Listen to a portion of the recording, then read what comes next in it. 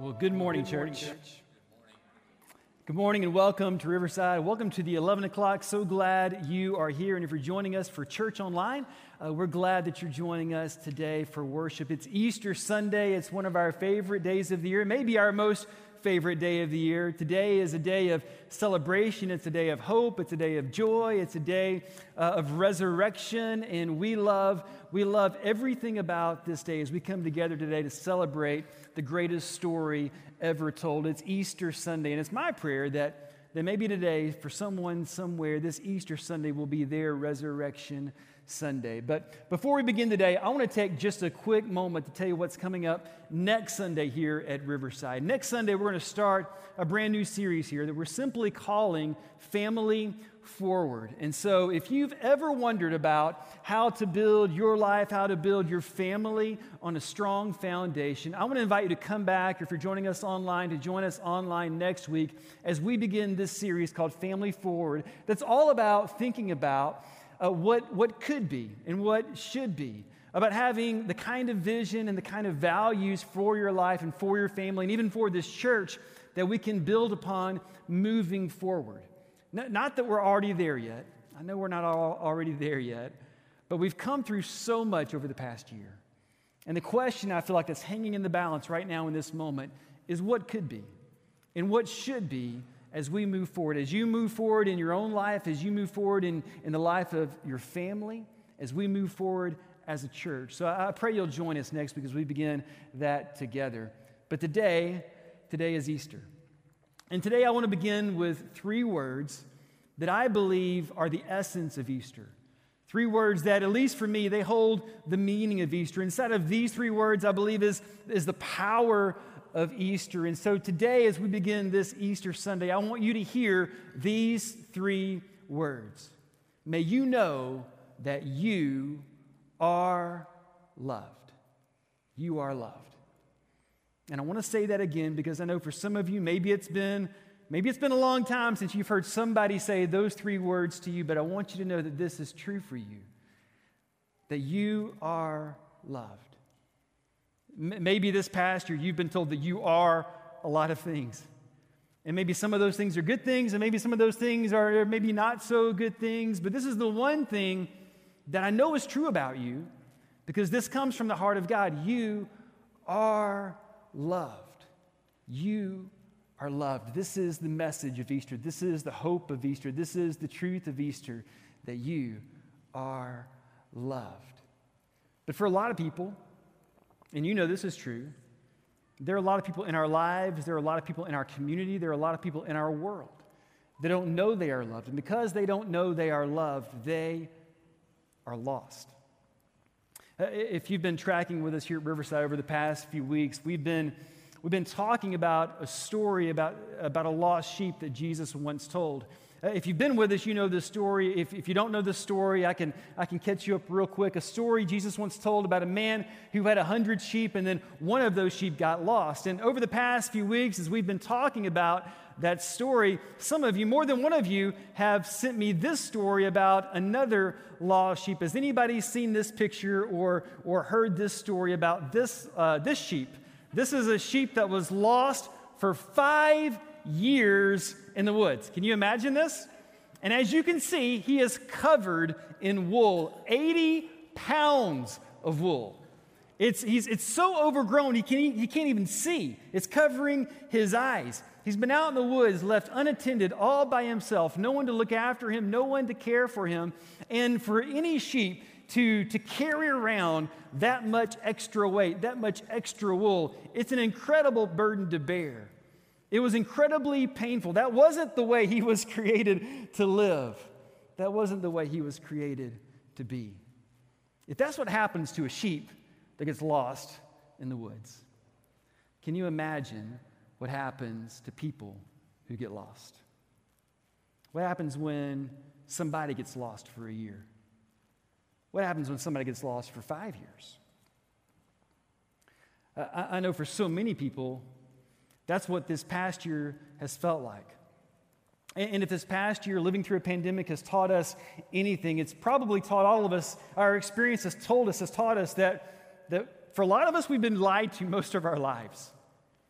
We were told and we were taught that, you know what, independence is the goal of the American life, that at some point you got to grow up and you got to get to a point where you can stand on your own 2 feet all by yourself, that independence is the goal of this life, and that it's weakness to ask for help. In fact, it's a sign of incompetence if you can't do things on your own. You've got to be able to grow up and be able to stand up and get along and make a way for yourself. And the truth is, that couldn't be further from the truth. The truth is that couldn't be further from the truth.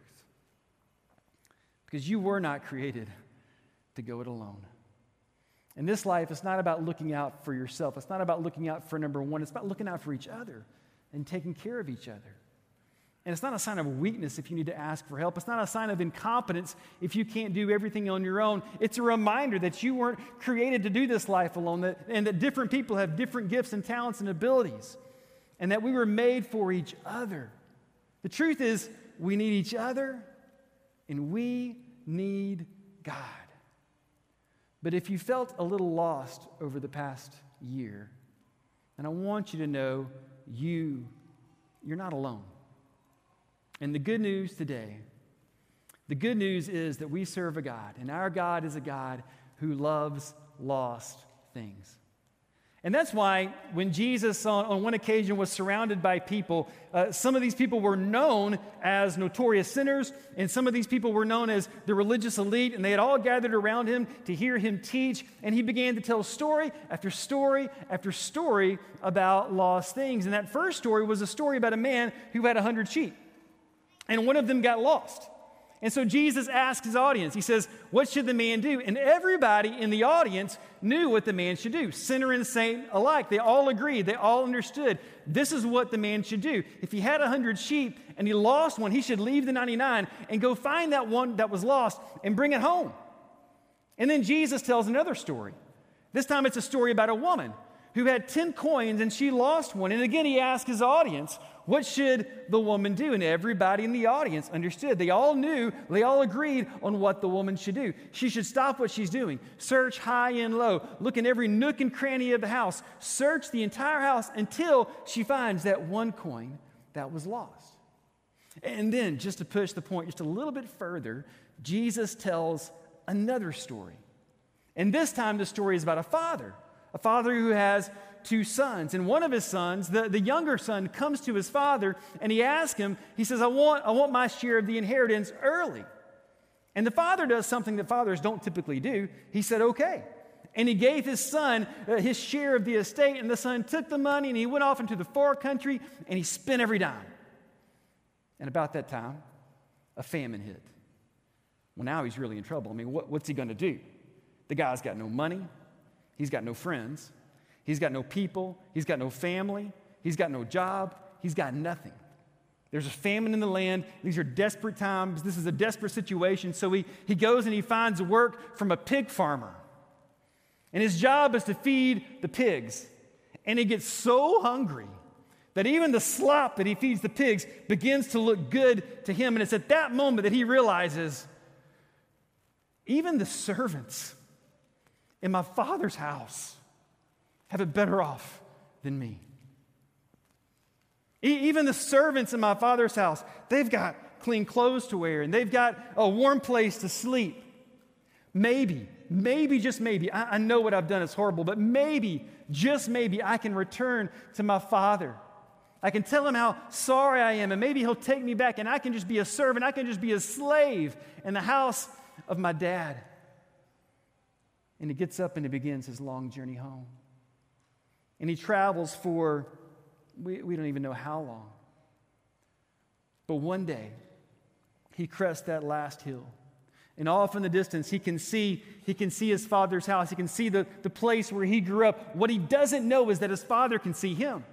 His father's been out there every day, waiting, watching, hoping. And as soon as his father sees him, as soon as the father sees the son, the father takes off running towards his son. The son can't believe his eyes. He's not sure he's ever seen his daddy run before, but now his daddy is running right down the road as fast as he can towards him. As soon as his dad gets within earshot, he begins to call out, "Father, I'm so sorry. I've sinned." But he can't get another word out because as soon as the father gets to his son, he nearly tackles him in a warm embrace. And now he's squeezing his son so tight, his son can't breathe, much less talk. And then the father calls out to the servants. They had been running down the road right behind him the whole way. And now the father turns around and he tells the servants, "Hey, fire up the barbecue. Set the tables. Bring some clean clothes for my boy. There's going to be a party tonight." Why? Because this son of mine was dead, but now he's returned to life. He was lost, but now he's found.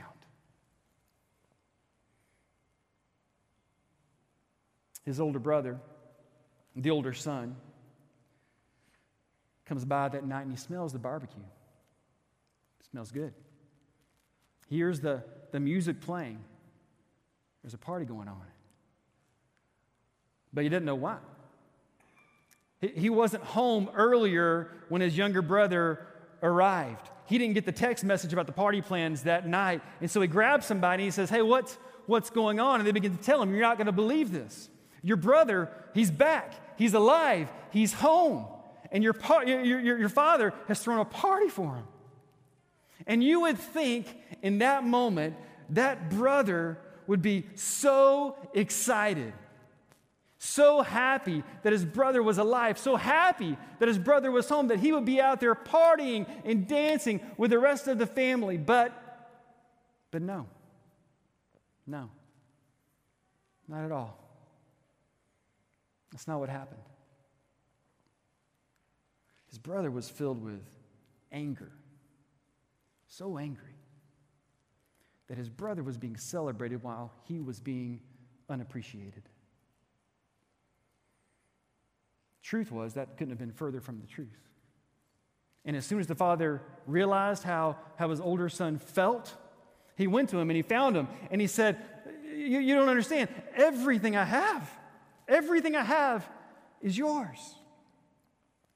And then the story ends. We don't know what happens next. You might say this is a story about two lost sons. One son was lost and was found. The other son was standing right there, right in front of his father, but couldn't have been more lost. And we don't know if that son ever made the move from lost to found. We don't know if that son ever stepped into the loving embrace of his father. So Jesus tells these three stories back to back to back. And he wants everyone to know, you want to know what God is like? This is what God is like. God is like a man who had 100 sheep and then he loses one. God is like a woman who had 10 coins and then she loses one. God is he's like a father who had 2 sons, both of which lost their way somewhere along the way. You want to know what God is like? This is what God is like. Our God is a God who loves lost things, but not just lost things. Our God is a God who loves lost people. Because you see, when Jesus told the story about the lost sheep, he wasn't talking about a sheep. He was talking about lost people. And when Jesus told the story about the lost coin, he wasn't talking about the lost coin. He was talking about lost people. And when Jesus told the story about the father who had two sons, he wasn't just talking about lost boys. He was talking about what happens when people lose their way. You see, Jesus wanted everyone to know this is what God is like. Our God is a God who loves lost things. Really, our God is a God who loves lost people. And every time someone makes that move from lost to found, from death to life, there's a party. Why? Because this is what matters most to God. What matters most to God are people, especially people who, for whatever reason, are far from God. You want to know what God is like? This is what God is like. So you remember the story about that lost sheep that was out in the woods for 5 years, our friend Barak. The good news is someone found him. And when they found him, they put him on a trailer and they brought him to a place in Australia called Edgar's Mission. And there in that place, they began to cut away that 80 pounds of wool. There were sticks and twigs matted in that fleece. And finally, it took them almost an hour to cut away that 80 pounds of fleece. But when they did, he was able to stand. And he felt strength in his legs like he hadn't felt in a really long time. Whenever they relieved him of that burden, he was able to stand up and move around. He was able to eat and mingle with other sheep. He was able to get healthier and stronger every single day. Why? Because this lost sheep was found, was loved, and was restored to a caring community. And here's what I want you to know today, that there is someone who is looking for you. There is someone who cares so deeply for you.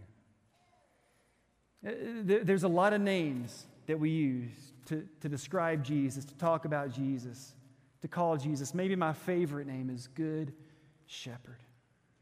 And I want you to know there is nothing that our Good Shepherd would love more than to relieve you of whatever burden is weighing you down. There is nothing our Good Shepherd would love more than to find you, to bring you home, to show you that you are loved. In fact, there's nothing you could ever do that would make him love you less and restore you into a loving community. There is nothing that Jesus wouldn't do to help you understand that he wants to relieve you of every burden. He wants to take down every barrier that you think is separating you from him.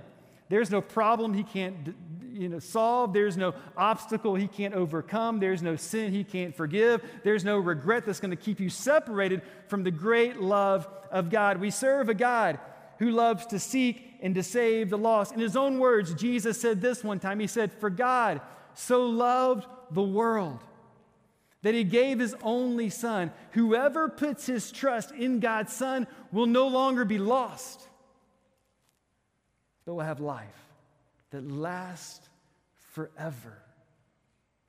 Here's what I want you to know.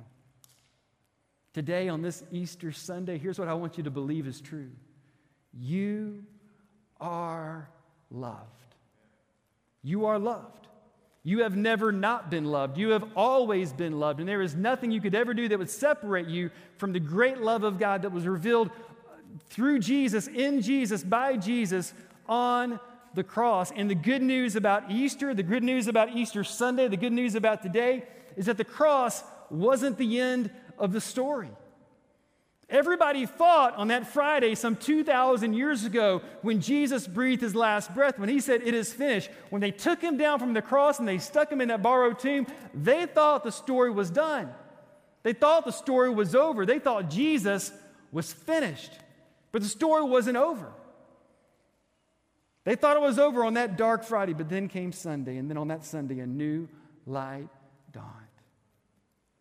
The good news of Easter.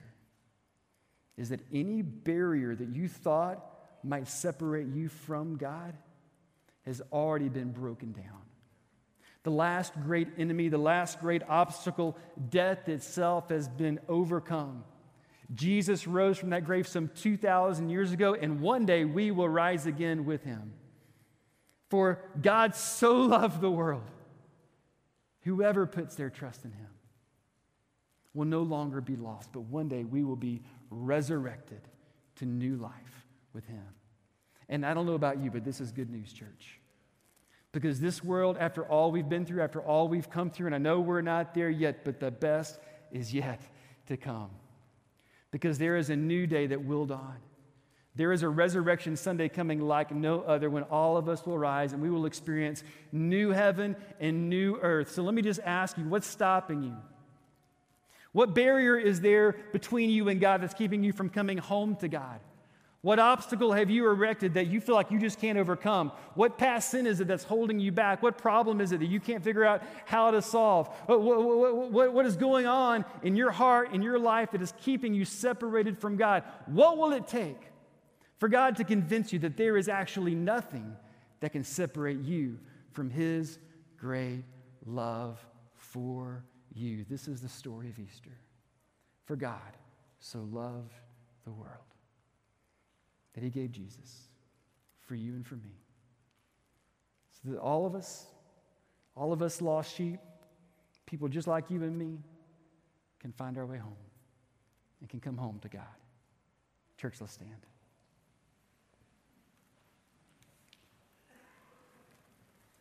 I know we live in a world of headline stories, but this is the headline story of Easter. It's love. It's a love so great. It's a love so great that there's actually nothing you could ever do that would make God love you less. And so, before we close, I just want to offer this simple invitation. If for some reason you've never stepped into the loving embrace of your Father, I want you to know that invitation is open for you. If for some reason you've never confessed Jesus Christ as your Lord and Savior, I want you to know that there's nothing that would make God happier than to welcome you home. Some of you, you're watching right now at your home. You're watching online. I want you to know there's nothing you could ever do that would make God love you less. And I want all of us to understand that if you're ready to make that confession of faith, if you're ready to step into those waters of baptism, if you're ready to rise up out of that watery grave and to come up out of that water, I want you to know when that happens, you don't come up alone. You don't rise up unforgiven. No, when you rise up out of those waters of baptism, you rise up with the Holy Spirit of God living and dwelling inside of you. When you rise up out of those waters of baptism, you rise up forgiven and clean. Jesus isn't offering you a better life. Get that. He's offering you a different life. He's offering you a new life. He's offering you eternal life. And so if today, if you want to make that confession of faith, if you're ready to give your life to Jesus, come find me. I see Jason in the back. He'd love to talk to you. Any of us would love to help you find your way home. For the rest of us, if you've already made that confession of faith, if Jesus Christ is your Lord and Savior, can we live today with that resurrection power in our lives? Can we partner with Jesus in this world to be people on mission with Jesus, to find those lost sheep, those who've been out in the woods all by themselves for a year, for 3 years, for 5 years, for 50 years, and let them know, share with them the good news of the great love of God? Because this is good news. God so loved the world that Jesus willingly gave his life so that you and I could live. Let's sing.